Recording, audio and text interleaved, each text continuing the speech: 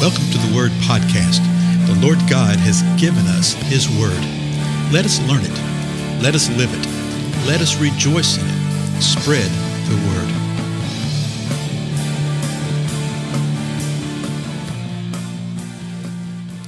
Blessings, everyone. This is Dale. So glad you have joined with me today on the Word Podcast. So let me ask you something. Are you growing in the grace of the Lord Jesus Christ? Are you growing in liberty and in freedom? Have you died to the things of the flesh, to the old self? Have you died to the law? Yeah, I did say a couple of questions. It's more than a couple of questions, right? Have you died to the law and the traditions of man? You know, Paul was addressing these things when he was writing back to the churches in Galatia because something was going on and he knew what it was. He'd heard about it. Somebody had brought in a different gospel, not like the one that they'd received from him. This gospel was a different gospel. And we know enough from the entirety of the letter that we can glean and understand what was happening. They were coming through what we affectionately refer to today as a Jesus plus. Okay? Yes, Jesus as Messiah. Yes, you're saved by grace through faith, yes. But you need something else too. It's really early forms of what we call Gnosticism. And within a few decades after this, Gnosticism was going full bore, and the Apostle John wrote something about that. And Gnosticism is still running rampant within the body of Christ today. So Paul wrote back to these churches in Galatia, and he told them, he says, I can't believe that you turned away from the gospel so quick. That's what he said in the first chapter. Then in the second chapter, he builds upon some things that had happened in his life, and he explains about an encounter he'd had with some of the apostles in Jerusalem. And then he explained, this is what we've just finished looking at, with an encounter he had with Peter, and how Peter and all the Jewish believers in Antioch had got caught up in, when the big wigs came to town, can I put it that way? Okay. And they'd got called up in really, well, maybe they need to be under the law, these Gentile believers. Mm-hmm. And Paul just flat out said, so, I am not going to nullify the grace of God. That's how he closed the second chapter. I'm not going to nullify the grace of God. For if righteousness came through the law, then Christ died needlessly. So his point is that Christ did not die needlessly because righteousness does not come through the law. Righteousness comes through faith and belief in the Lord Jesus Christ. So let's look at the third chapter of Galatians. And again, remember that the chapter division and the verse division, that's man-made for our convenience. And so the thought just flows. He said Christ died needlessly if the law is what brings us to salvation. Then he says this in verse 1, and I just love this phrase. It's one of my favorite little phrases in Scripture. You foolish Galatians, who has bewitched you? Who has bewitched you? Before whose eyes Jesus Christ was publicly portrayed as crucified. Somebody had bewitched him. And he's telling the Galatians, hey, you're being foolish here. You're being foolish. Now, I know what a lot of you think, and immediately people say, oh, the Scripture says, call no man a fool. That's true. And it says you don't go raka to somebody. The intent of the heart is to call them a fool. But we can look at someone and say, you're being foolish. You're playing the fool.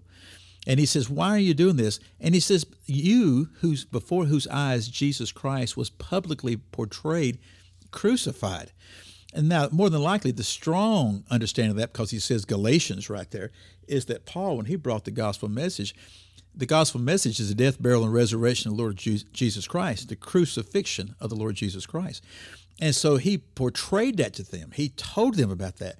But I tell you what, it's not outside the realm of possibility that there weren't some Galatians there, some Jewish Galatians there, some Jews, particularly from Jerusalem, particularly of the Judaizers that were causing the trouble right here, that were bringing these things and being disruptive. It's not outside the realm of possibility that some of them were actually there when Jesus was crucified. Think about that, okay? They might have been there and then believed. We're not talking about their salvation, okay? We're talking about the fact that they were actually there and somebody is tripping them up. Maybe even the Judaizers were that. So he says this in verse 2. He asks a series of questions. I think he asked 5 questions over 5 verses here, something like that. So the first one was, before whose eyes Jesus Christ publicly portrayed, who bewitched you? Verse 2, this is the only thing I want to find out from you. Did you receive the Spirit by the works of the law or by hearing with faith? So he's just cutting to the bottom line there. He says, I just want to know this. Did you receive the Spirit of God by the works of the law or by faith? So we know several things here. We know that they're actually saved. We know that they have received the Spirit of God. And we know that they're being tempted and drawn away to go back to the work of the law, to the works of the flesh. And he's just asking, which one is it? Well, the unstated answer is it's with hearing by faith. And then in verse 3, he says, are you so foolish? Having begun by the Spirit, are you now being perfected by the flesh? And that is a temptation in so many believers' lives, is that we begin by belief and by faith, and we receive the Spirit, and we begin that way. But then we get caught up. We get caught up with the deeds of the flesh and the works of the flesh. And then we think, oh, well, it must be done this way, or it must be done this way. And we don't give heed to the leadership of the Holy Spirit, and we give greater heed actually to what God had done in times past rather than what he wants to do in the time present. And he says, have you really done this? He says, are you now being perfected by the flesh? Well, again, the unstated answer is it's impossible to be perfected by the flesh. If you have begun by the Spirit, then we will continue in the Spirit. Then verse 4, did you suffer so many things in vain, if indeed it was in vain? So we learn right here that these churches in Galatia had undergone suffering. And he said, that suffering that you've undergone, was it just because of the deeds of the flesh, or was it through the Spirit because of who you really are? So verse 5, this will be the last verse that we will look at today, and it'll sort of set us up for where we're going, okay? So then, out of all these questions, he asks another question. So then, does he who provides you with the Spirit, and that's speaking of God, does he who provides you with the Spirit and works miracles among you do it by the works of the law or by hearing with faith? Does the one who provides the Spirit and the one who works miracles among you do it by the works of the law or by hearing with faith? That's a great question right there. You know, often I'm asked, why don't we see the miracles that we see in the Scripture? Why don't we see miracles around us in abundance? I think it's because we're too enamored with the works of the law and we're not listening by faith.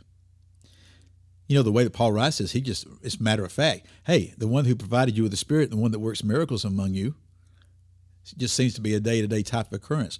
Is he doing this by the works of the law or by faith? We will loudly and piously declare that we have faith, but I think our declaration of faith has turned into a work of the law. Okay? We hear with faith, but we hear what we want to hear. If it's not what we want to hear, then we reject it. And folks, I see it week in and week out. I see it especially from pulpits. I mean, I've had encounter in recent months with situations like that, where people will profess the right thing and say the right thing, but they will deny the power thereof. They will belittle other portions of the body of Christ that believe the Word of God. They will say, oh, well, yes, some people believe in this and that, but we know that was for a time past, and all that kind of stuff. It is a dangerous thing that we walk into when we start denying things and we start giving greater heed to the deeds of the flesh than we do to the works of the Spirit. Think about these things. Take them before the Lord. Do me a favor, if you don't mind, pass the word about the podcast right here, and we'll continue on. I'll talk to you soon. Bye-bye.